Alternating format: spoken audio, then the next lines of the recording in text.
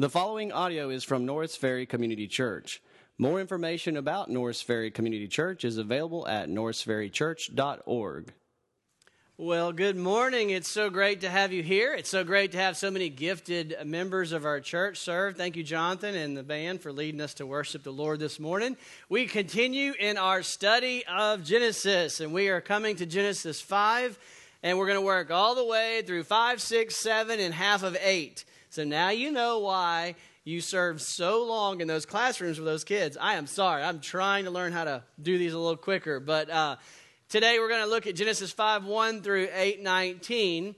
And in these verses we see what we can all feel and experience in our culture. We see the spread of death and darkness and depression and sin. It's a very dark day in the stage of history, and really it's something that we can all experience in our own life and connect to in our own life. What we're seeing in chapter 5, let me just kind of give you an overview of the text that we're going to zero in on.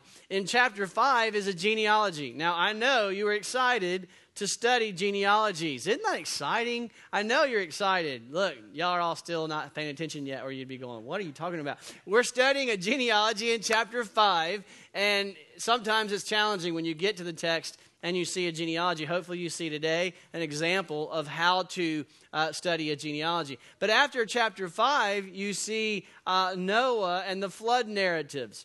Well, after the flood narratives, you get to chapter 10, there's more genealogy, and then you get to chapter 11, which is the Tower of Babel. And so what you have in this section of Scripture between chapter 5 and chapter 10, if you will, is really one big genealogy going from Adam to the population of the earth, but it's interrupted with the flood narrative. And that's the way when you're reading it, you get through this genealogy and then it just stops, and we're going to see what is the Lord trying to teach us in these texts. And what we're going to see is the genealogy tells us that the sin of Adam has been passed down generation after generation. And then we're going to see Enoch stands as a glaring exception to that rule. And then we see the generation after generation continued. And then we get to Noah, another exception to that rule. And then we see after Noah, the generations continue to populate the earth. And so what we're going to see in our text today is Enoch and Noah are these bright diamonds of hope, shining bright in a very dark age. What we see in the text is life is dark. Life is broken. There's nothing but death and despair and destruction being passed down generation after generation. And we connect with that. We know our relationships are broken. We know our bodies are broken. Mentally, we have brokenness. Emotionally, we have brokenness. Spiritually, we have brokenness. We see physical death and despair and destruction going on, chaos all around us. That's the feel of the scene of these chapters. Paul says the wages of sin is death. And that's not just physical death, that's spiritual death, mental, emotional, relational. In so many ways, brokenness comes because of sin. And so we cry out in our hearts, where is the hope? Where is the good news in all of this brokenness? And that's what we're going to see in this text. We see two beautiful lights of the gospel. The gospel of Jesus Christ are going to be seen in these next verses. And we're going to look at Enoch and Noah and ask God to give us hope in the midst of our brokenness. Father, would you be with us this morning as we work through these texts? Lord, I pray that you would teach us how to defeat death. Teach us how to find hope and healing and eternal life in the midst of death and destruction and despair. Lord, I pray that you do this. Give us faith this morning in the person and work of your Son, Jesus Christ. It's in his name we pray. Amen. All right, well, let's begin by working through Genesis 5, this long genealogy. I'm not going to read it all, but let me just begin to read some of it, and then we're going to look at how this pattern develops and what the Lord is trying to show us. Look at 5 verse 1. It says, "This is the book of the generations of Adam. When God created man, he made him in the likeness of God. Male and female, he created them, and he blessed them, and he named them man when they were created." Now let me stop there for a second. What's the author doing? What comes to mind when you read Genesis 5:1? When God created man, where does your brain go? What text does your brain go to? Genesis 1 and 2. When we just studied this, God created man. And notice the scene. Notice the feel. What is this scene? We should be very familiar with this scene in our church. This is someone just was born. This is the hospital scene. This is a celebration of a father having a child in his own image. He names the child and he blesses the child. And so the author brings to our mind Genesis 1 and 2 and the picture of this good, loving father who is naming his children and blessing his children. God is the father of all generations. And before we get into this dark scene, the author reminds us of his goodness and his grace and his blessings on his children. And then the genealogy begins in verse 3. When Adam had lived 130 years, he fathered a son in his own likeness after his image and named him Seth. The days of Adam after he fathered Seth were 800 years, and he had other sons and daughters. Thus all the days of Adam that Adam lived were 930 years, and then he died. When Seth lived 105 years, he fathered Enoch.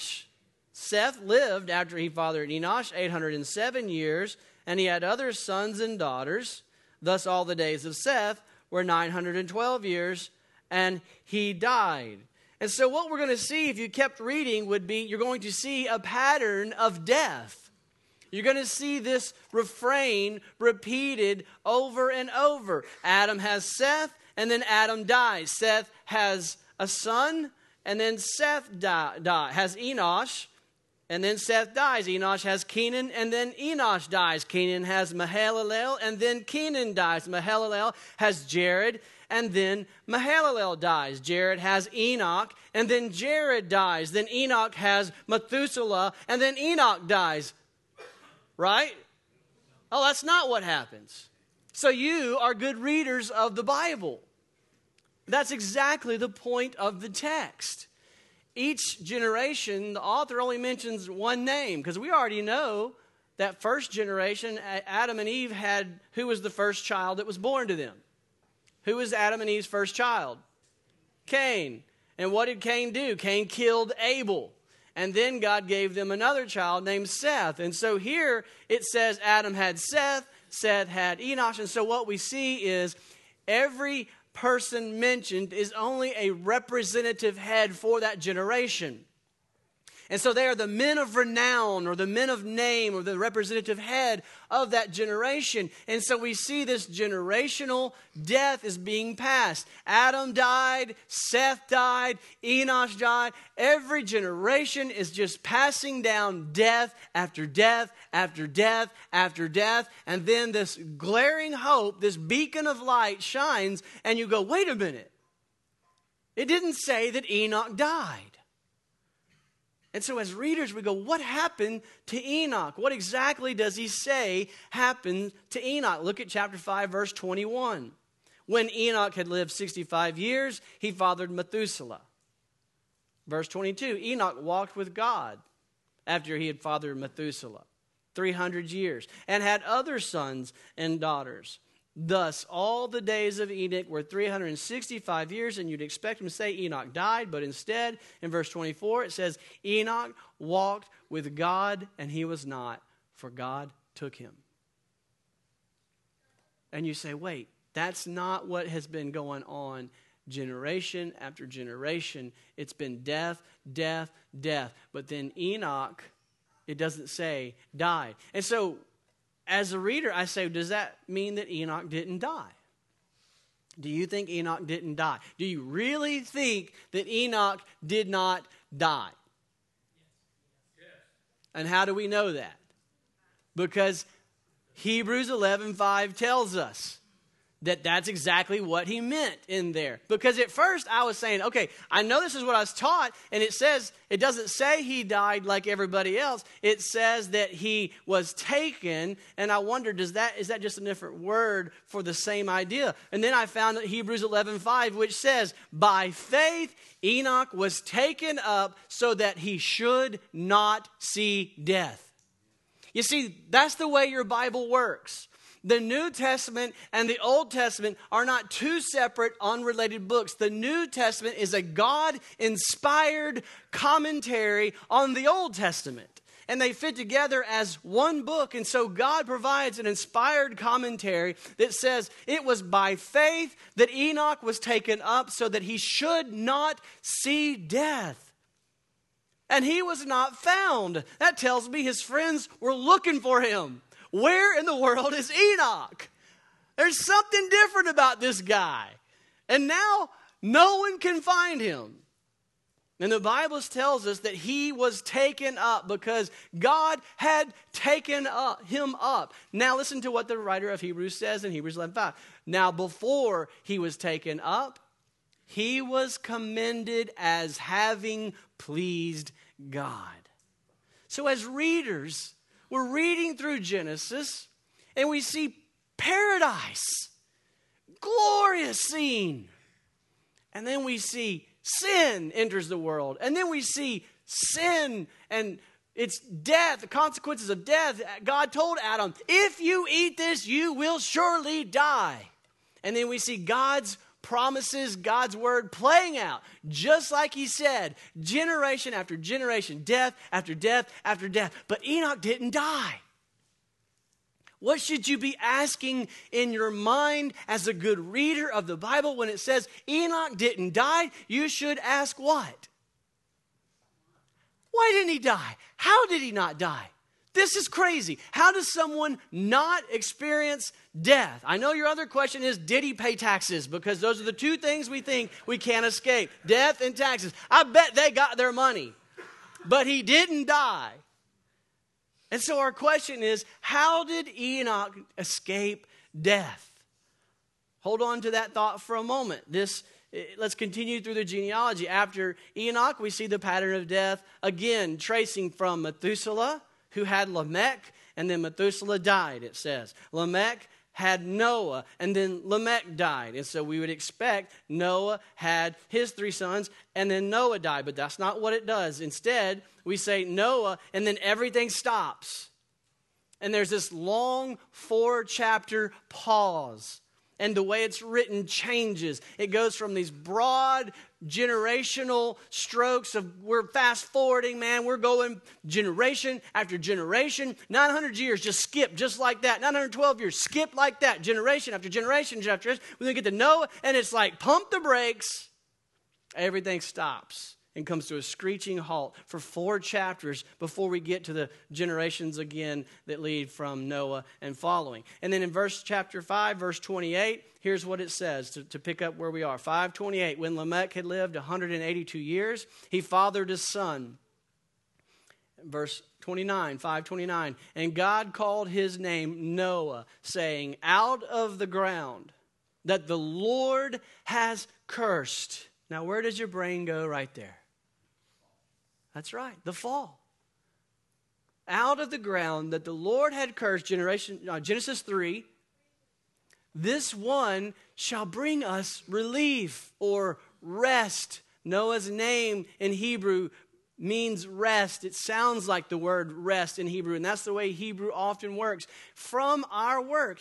So in the midst of this, we see Enoch didn't die, and now we get to Noah, and it says, Noah will bring us rest from our work and from the painful toil of our hands. That's the curse language. That's from Genesis 3. After they sinned, the Lord comes to them and says, because you have sinned, cursed is the ground, and from the sweat of your face you will toil and pain at childbirth. And so what the author is doing is showing you the spreading generation after generation of the curse of sin. You shall die, and it will be painful because of your sin. And that is passed down generation after generation. Death is spreading from generation to generation. But Enoch is the exception to death. And now Noah is the exception. He will bring rest in the midst of this sinful spread across humanity. In chapter 6, we see sin spreading throughout humanity. In chapter 6, the Lord tells us how wicked and evil the world has become. In 6:5, it says, the Lord saw that the wickedness of man was great in the earth. And that listen to how it's worded, that every intention of man was great. Every intention of the thoughts of his heart was only evil continually. I mean, you can't be more extreme. Every single intention of the thoughts of his heart was only evil continually. The author is making it clear. What God warned is happening. That with Adam's sin comes death, comes destruction, comes pain, comes toil, comes unraveling of all God's blessings. It makes me think of a movie I haven't actually seen, but I saw just enough to be disturbed, just enough to say I will never watch that movie, and it's The Purge. The Purge, I think, if I'm getting it right, is a movie about a overpopulated earth, and they need to get rid of some people, and their solution is to just have a season of lawlessness where no one will be held accountable for their behavior. And so everyone lets their evil desires run free, and it is awful. They're killing and destroying because the law's not restraining their behavior. That's what's going on here. That's the scene that is pictured here. In chapter 6, it talks about the men of renown, the men of knowledge, or the men of name.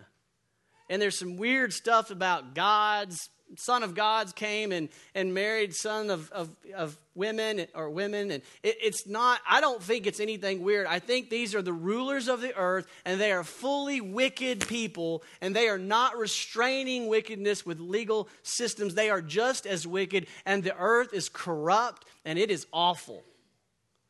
And it is like the purge. It is just lawlessness and evil and wickedness. It's a picture of unrestrained evil. That if God does not do something, we will destroy ourselves. It's a very, very dark, wicked, evil time in our text and on the earth. Then against that dark backdrop, there's these two rays of light, two hopes, Enoch and Noah. And what does it say about them? We already saw what it said about Enoch, but Enoch walked with God. What does it say about Noah? Noah found favor in the eyes of the Lord. Verse 9, these are the generations of Noah. Noah was a righteous man, blameless in his generation. Noah walked with God. So in the midst of all these sinful, wicked people, where every single thought of their mind was only evil continually, Noah was a righteous man. Noah was blameless in his generation. Noah walked with God.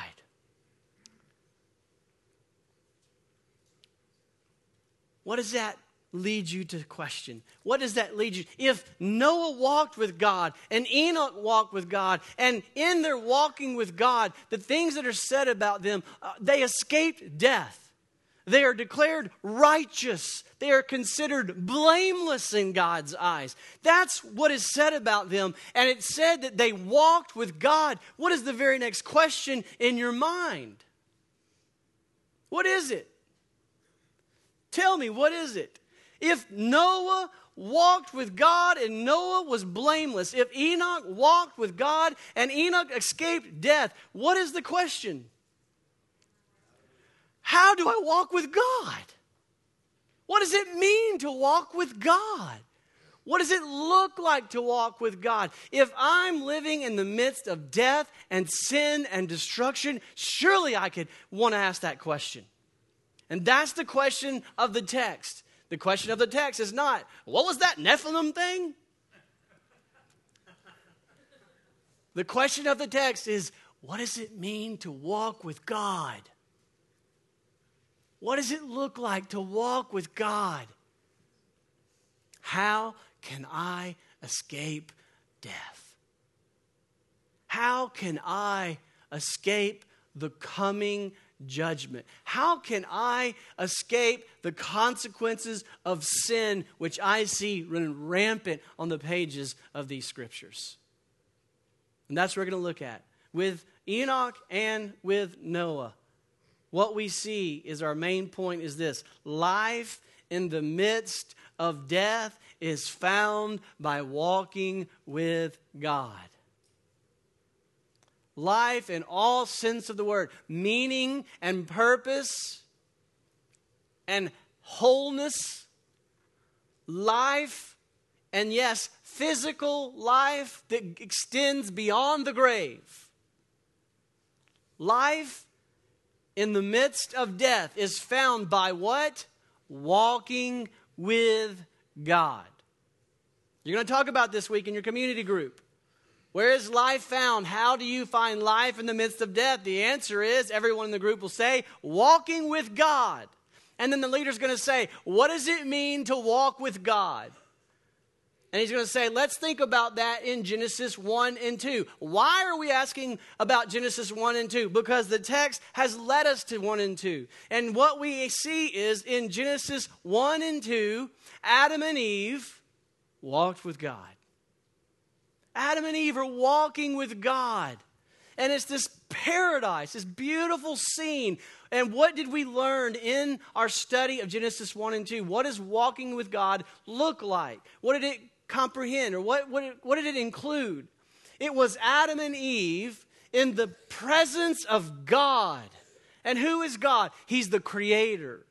The whole scene has been showing that God spoke powerfully and created. He spoke it into existence. And He's this good, sovereign, loving God. He is the one, if you'll remember in our study, seeing what is good and providing what is good and declaring what is good. He is God. He is good. He is providing all that they need. And He is making a way for them to be in His presence. And He has a good purpose for their life. He has a meaning for them.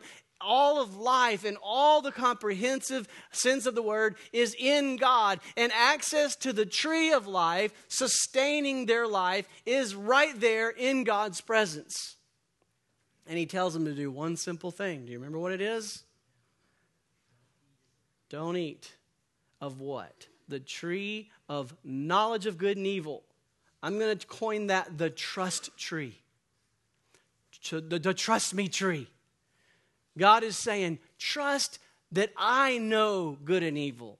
God is saying, trust that I am your provider. Trust that I am keeping you only from evil and death and shame and guilt and division and despair and destruction and all that you see playing out in chapters 4 and 5 and 6. God says, I'm keeping you from that. I'm protecting you. Just trust me. And if you trust me, then you will obey me when I say, don't eat of this tree of knowledge of good and evil. And so we saw that to walk with God is to walk in a loving, trusting relationship with God that is evidenced by obedience. That's what it means to walk with God. And that's what we see Adam and Eve doing. And when they chose not to, and they refused, and they sinned, and they rebelled, literally all hell broke loose. And we see it playing out. And so when we ask the question, what does it mean to walk with God such a way that we can escape the death that is due because of sin? What does it mean? We see in Adam and Eve, it means to be in a trusting, obedient relationship with God. And what we need to understand is, let's stop and think about the time of things. This is thousands of years before Moses and the law. And so it doesn't mean do some religious duty to please God. It doesn't mean bring a sacrifice according to some legalistic requirement to make God happy, and if I just do it, follow some formula, God will accept me. It doesn't mean keep a list of rules of do's and don'ts, and that will earn myself a position with God. Those aren't even in place yet. But what we see is them living in a loving, trusting relationship with God is more like this father-child relationship. A child who trusts that their father is a good, loving father and that their father is providing direction and caring for them. And as a result, they are in a relationship, a covenant relationship with that good, loving father that fleshes out as obedience. And that's what it means to walk with God. It means to be in a trusting relationship with God. The Bible calls it in the New Testament, the word that's often used is faith. But I would like to clarify what faith means, because too many times in our culture, we think that just means a mental, kind of like the right brain, mental assent to a set of facts or doctrine. It's not less than that. We sing songs about what we believe, but what that should be rightly understood is that's an expression of who our God is and how we love and trust Him. And we're in that trusting relationship with the God who is 3 in 1, the God who loves us and died for us. But it's not just a mere acceptance of a doctrinal statement of faith and then do some religious performance or duty and God finds you acceptable. Instead, it's more like a child-father, child-parent relationship that's in a loving, trusting relationship, and that produces and bears out the fruit of obedience. I obey because I'm in a loving, trusting relationship with my Father.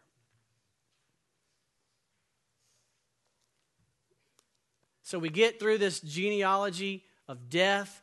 Enoch says Enoch walked with God and he did not die. And so we say to walk with God, what did that mean? We don't get to see much about Enoch, but we know from the text before it meant to be in a loving, trusting relationship. And so at this point, we should know what to look for as we read the flood narratives. What are we looking for as we read the flood narratives? We're asking the question, what does it look like to walk with God? And so I'm reading the flood narratives. What did it look like for Noah to walk with God? And so that's what we're going to do. We're going to pull out 3 characteristics from Noah's life of what it looked like for Noah to walk with God. So when you get to the flood narratives in chapter 6, you're reading, it says, when man began to multiply on the face of the land and daughters were born to them, the sons of God saw the daughters of man were attractive, and you stop everything and you miss the whole point of Noah. What in the world is this flyer, this distractor about Nephilim? I will just tell you very simply, these are, in my opinion, these are men of renown who were ruling the day, and it was a continuation of the genealogy. It's running, wickedness is running wild. So just put that at ease and out of your mind, and then continue in verse 5. The Lord saw that the wickedness of man was great in the earth, and that every intention of the thoughts of his heart was only evil continually. And then what does God say to him? In chapter 6, verse 11, God commands Noah to build the ark. And if you notice the language, what does it do? It gets extraordinarily detailed. Why does God give us the details of the dimensions of part of the ark? Is it because God says, now I want you to go build this in your backyard? No. What is God showing you about Noah's walk with God? He's showing you Noah obeyed to the very last detail. Noah carefully obeyed every detail. His he was focused on obeying exactly what God said. It wasn't pick and choose. Let me tell you something. If a flood's coming and you got to build a boat, you don't halfway build the boat. You don't just kind of build the boat. You make sure it is airtight, that it will float. And that's what we see. Clearly, one aspect of Noah's walking with God is careful obedience to every detail of God's command. His desire is to carefully obey every word that God says. And we need to take that to our own lives. To walk with God includes a desire to carefully obey every detail of God's word. Again, not because that merits righteousness with God, but because we trust God. Because we believe God, because we know God. We know His Word is true and powerful and has life in it. And so if we know that, then we will carefully obey it. So that's another aspect of what it means to walk with God. In fact, throughout the flood narratives, what we see is it's very cumbersome language. What I mean by that is the writer is like not trying to be smooth. He says something's going to happen, and then it happens, and he says it happened, then he says it happens again, and he keeps fumbling over himself. But you know what he's doing in that? He keeps repeating a certain phrase over and over. And we see it repeated over and over, and we see it in verse 7:5. And Noah did all that the Lord had commanded him. That's all over the place. That's the point of the narrative. God said, and Noah did it. He says, God's going to say this, and Noah's going to do it. And God said it, and Noah did it. And did I tell you that God said this, and Noah did that? And then God said this, and Noah did that. That's the way it's written. It's like, wait, what? How many times did he tell him to go in the ark? He told him to go in. I'm going to tell you to go in. He's going to go in when I tell him to go in, and then I'm going to tell him to go in. Now, go in. And he went in. That's the way it's written. It's like, okay.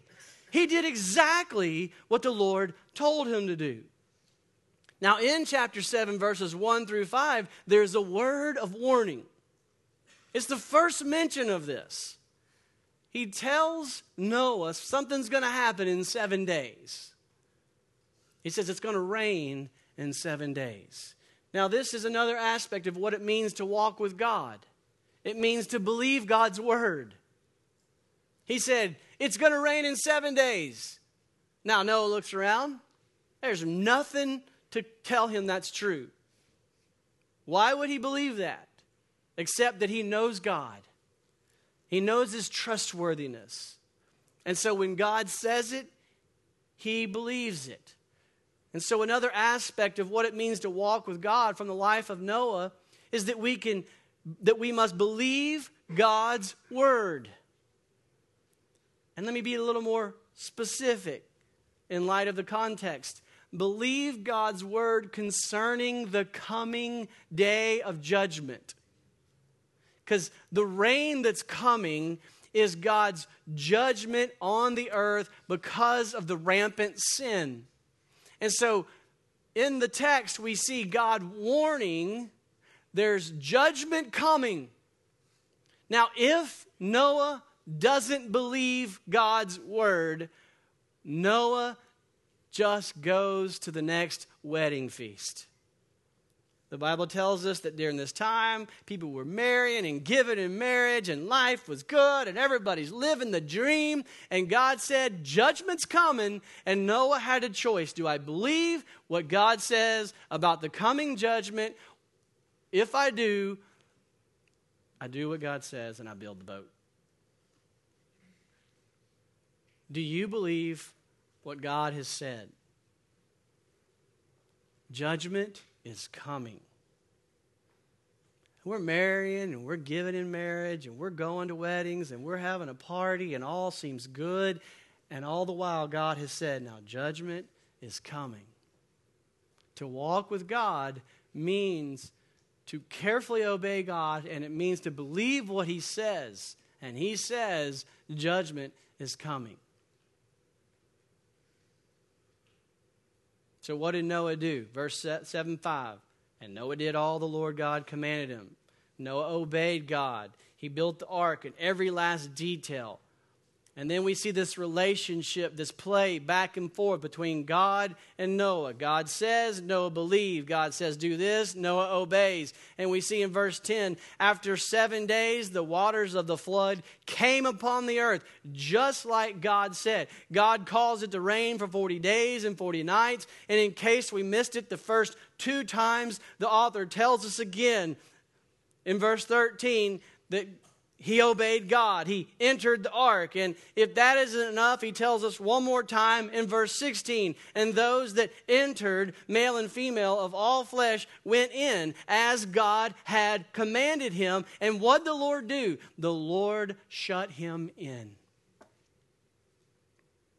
The Lord sealed him in for salvation.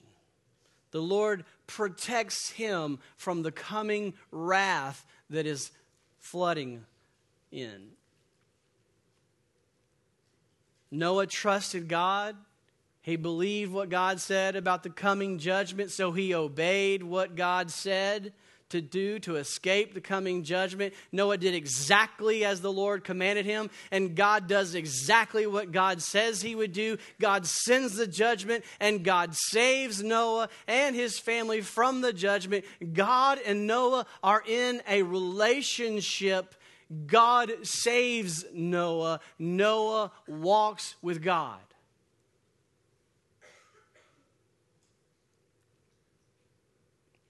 I didn't think about this till this morning as I said this.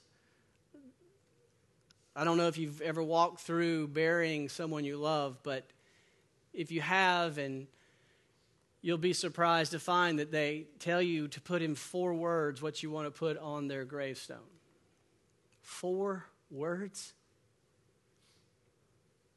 We came up with, for my mother this last summer, well done, faithful servant. I like that.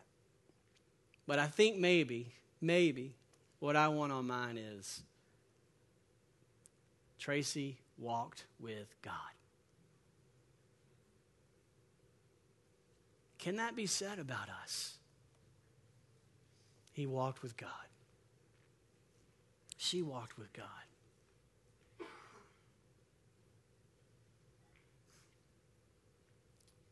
To walk with God is to escape death. To walk with God is to escape the coming judgment. What does it mean to walk with God? It means to trust God in a loving, trusting relationship with God in such a way that you obey God. And we see in Noah every detail, that your heart is to obey every detail of what God says. Not just partially, but you want to obey this awesome God who is saving you. It also means believing his word, that what he says is true, especially about the coming flood of his judgment on sin. And finally, the last thing we see is it means to wait patiently and watch carefully for the Lord's impending deliverance. To wait patiently and watch carefully for the Lord's coming deliverance. I get that in the second part of chapter 7, all the way into chapter 8. And in verses 17 through 24, the waters of judgment come, they rise, and it's painfully slow. It's painfully slow. I mean, it goes from crossing thousands and thousands and thousands of years of generations, and then it comes to the screeching halt. The waters rise, and you're inside the ark with Noah and his family, and outside is this chaos and death and destruction, such that it says every nostril that had breath was destroyed. And the waters rise, and they rise, and it rains, and it rains, and Noah's just in there waiting, and waiting, and waiting, and waiting. And then it stops raining, and you're like, oh, good, it's over. Oh, no, it's just started. It's waiting and waiting and waiting. And then finally, he sends out the dove. Oh, no, I forgot. He sent a raven out first. And it's waiting and waiting until they come. Is it over? Can I go out? Is the judgment over? I'm waiting. And you're in there with Noah, waiting on the Lord. And you got to think, if you add up the time periods that are mentioned, the time markers, he's in the ark for a solid year. 12 months. 365 days with stinking animals and your in-laws. I didn't say which is worse or better. He's in there for a year. Waiting. What do you think he's thinking? I can ask this text. I can ask that question. It's a leading question because it's in the text. It's answered. I'm wondering, he's thinking, has God forgotten me? Has he forgotten about me? 8, verse 1. What does it say? God remembered Noah. God remembers Noah. God remembers his people. Of course he does. The whole account has been, he wants to walk with you. He loves you. He wants to put his arm around you and walk with you all throughout your day. Know every detail of your life.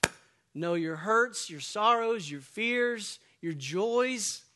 He wants to help you. He wants to be in your life. Of course he remembers you. God remembered Noah. The rain stopped. God remembered Noah. Noah waited for God to open the doors. He had to wait a really long time. But as Noah waited, he was actively watching and searching for signs of the impending deliverance of God. He's sending out birds. Is it time? He's looking out the window. Is it time?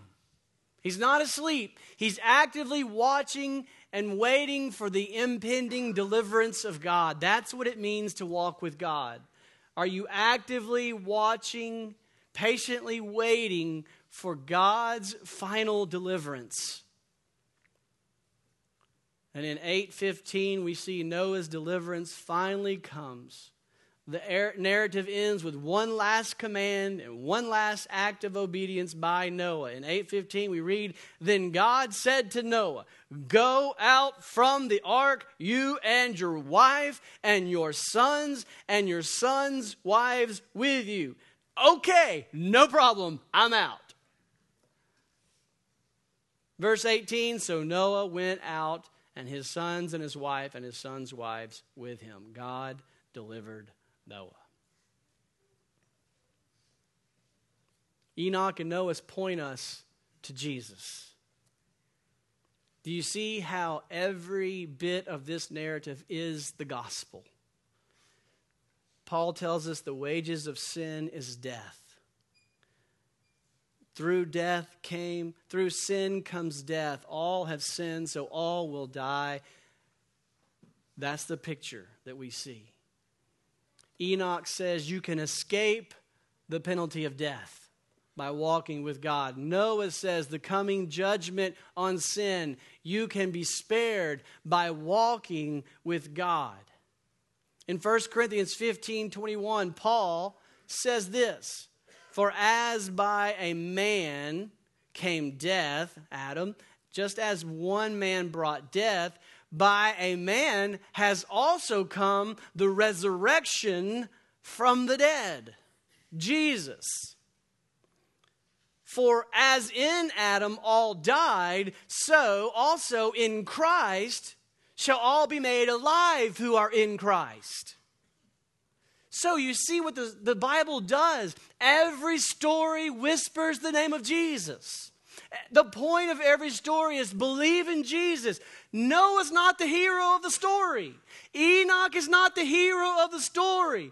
God, through Jesus Christ, is the hero of the story. Jesus is the ark of our salvation. Jesus is the Noah who is the perfect, obedient son who built the ark that we might enter by faith and be saved from the coming wrath of God that we deserve for our sin. Jesus rose from the grave. He's the Enoch who defeated death. And by faith we are united to him and we have life after death. In 1 Corinthians 15:23, Paul continues to explain. He says the resurrection comes each in its own order. This is the order of the resurrection. This is how it plays out. This is God's word to you. Do you believe what God is saying? He says Christ was the first fruits. He resurrected first from the dead. Then at his coming, this is the future, we're in the ark, there's protection, and there's outside the ark. He says, then when he comes again, those who belong to Christ will be resurrected. Then comes the end when he delivers the kingdom to God the Father after destroying every rule, every authority and power. For he must reign until he has put all his enemies under his feet. That time, the last enemy to be destroyed is what? Death. You say, how did we beat death? I see people dying all the time. It hasn't been accomplished yet. It hasn't been finished yet. But his resurrection from the grave is the hope, the evidence, the confidence that we have that we too who are in Christ by faith will resurrect from the grave. The Word of God is warning you today. Death and judgment is coming. Tracy, do you believe that word? And it promises you can be resurrected from the grave if you will place your hope in the resurrected Lord Jesus Christ. Do you believe that word? Are you walking with God? Father God, I pray that during this song, as we sing this final song expressing the words of our heart, the thoughts of our heart, I pray you'll give faith to every person in this room to believe your word, to see your goodness, your trustworthiness, and to escape death and the wrath of God by putting their faith in you and specifically in your Son Jesus, who was the first and only to resurrect from the grave. Lord, thank you for saving us through Jesus. Thank you for warning us of the coming wrath. Thank you for delivering us, sealing us in the ark in the midst of death, destruction, and despair. And may our faith be strengthened this morning to trust in you, to trust that you will resurrect us from the grave on that day when you finished judging your enemies. All to your great glory. It's in Christ's name we pray. Amen. Thank you for listening to audio from Norris Ferry Community Church located in Shreveport, Louisiana.